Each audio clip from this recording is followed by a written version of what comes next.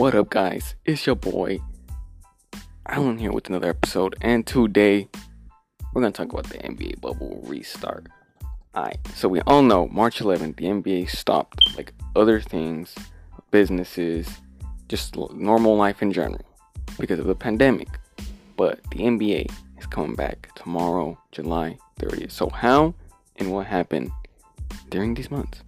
Well, in June, the NBA and its players agreed that they would restart the league in July in the ESPN Worldwide of Sports complex at Disney World near Orlando. So with COVID being a huge factor, all players and staff will be in this bubble where they can only leave for emergencies, but some players have already broken that. Cough, cough, Lou Williams. Now, if you haven't heard, I'm pretty sure most of you have, but if you haven't heard, it was over the weekend where Lou went to his dad's friend's funeral, but he's like related, so they call him, they're not related, but he's so close to him, he calls him Grandpa. Now, he went to his funeral, and after his funeral, he went to Magic City, which is a restaurant, it's a club/restaurant in Atlanta. And right now, during the pandemic, that's not the best idea Lou Williams has had, but some people are over-exaggerating on other networks. I don't think it's that big of a deal. Like, he went to the club, whatever. But it's not the best idea, and he shouldn't have done that. And that's going to cost him a 10-day quarantine in the bubble. But we're going to talk about that later and how it affects the Clippers. Now, with the bubble itself, a lot of players have said, that they don't like the bubble, they're trying to leave and everything. They're over-exaggerating, right? This is not a jail. They're in Disney. They have Disney World to themselves. They have gaming stations. They have restaurants. They can play golf. They can swim in lakes or fish. They have a barbershop, etc. They have all these things, but I don't want to hear them complain anymore. Some of them are complaining, some of them don't. I don't want to hear them complain anymore. Now, for the actual COVID in the bubble, I quote, it says they have disease specialists, public health experts, and government officials to establish a rigorous program to prevent and mitigate for risk related to COVID-19, including a regular testing protocol and stringent safety practices.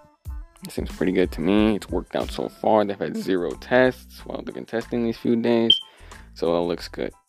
For playoffs, each team will mostly play 8 seeding games, and a play-in tournament will only be necessary if, I quote, if the team will be the 8th best record in its conference, is 4 games or fewer ahead of the team with the 9th best record in the same conference.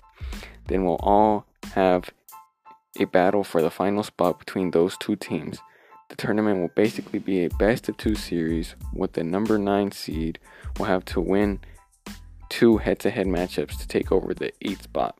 Playoffs begin August 17 with the same original format, and finals will start September 30. Now to the actual game. The restart kicks off with a bang, with the Clippers playing the Lakers. Both teams will not be with their full roster, as the Clippers will not have Lou and Montrezl Harrell, with Zubac and Pat Bev in doubt. I don't even think Zubac is made it yet, neither is Pat Bev. For the Lakers, Avery Bradley will not play, as he did not make the trip to Orlando for personal reasons. And big news, this morning, Lakers coach Frank Vogel said Anthony Davis could miss the game as he suffered an eye injury in the last scrimmage game. And reports are saying he could wear goggles or a mask, but they're not certain. They're not 100% if he's comfortable enough to play. Now, it's a big deal for the Lakers if AD does not play, because he's the Lakers' most valuable player, as he leads them in every statistical category except for assists. Now, how can you be the MVP of the league when you ain't the MVP of your own team? Cough, cough, LeBron. But that's a different discussion for another day. No shot at LeBron. I'm just saying how people are trying to make him the MVP conversation. No, it's Giannis. But that's a conversation for another day. But for AD, it's a matchup problem for the stepchild of LA, as they don't have anyone talented or big enough to guard AD. And Bradley not playing for the last game. He was on the last game. He was the man that shot the Clippers out.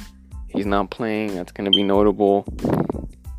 Now for the Clippers, not having their bigs, not having Lou, and possibly Bev could mean more isolation matchups for Kawhi versus LeBron and Paul George versus LeBron, so they're going to take turns guarding him.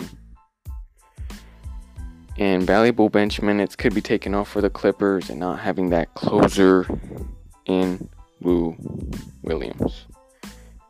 Now, if AD plays, like I say, he's going to be the matchup problem. But if he doesn't, then it'll be a less problem for the Clippers, and they'll just have to focus on LeBron. So with that, if AD plays, which I think he will, Lakers going to win this game. Like I said about the matchup, if he plays, no one on the team can guard him. And if he doesn't play, well, everyone's going to focus on LeBron, so that gives them more chance. But I think he's going to play. So the Lakers are going to win this game because the Clippers don't have full strength, and the Lakers, if AD plays, sort of do. So I'm going with that. But that's okay because the Clippers are going to beat the Lakers in the Western Conference Finals. Look, telling y'all, it's going to happen when they get their full strength back and they get their chemistry. The Clippers are going to win. Clippers are going to win it, bro. But that's it for the Bumble. I'm doing an episode on the UCL next and when the playoffs start for the NBA. I'm doing that one too. Look out for that one. See you on the next one, guys.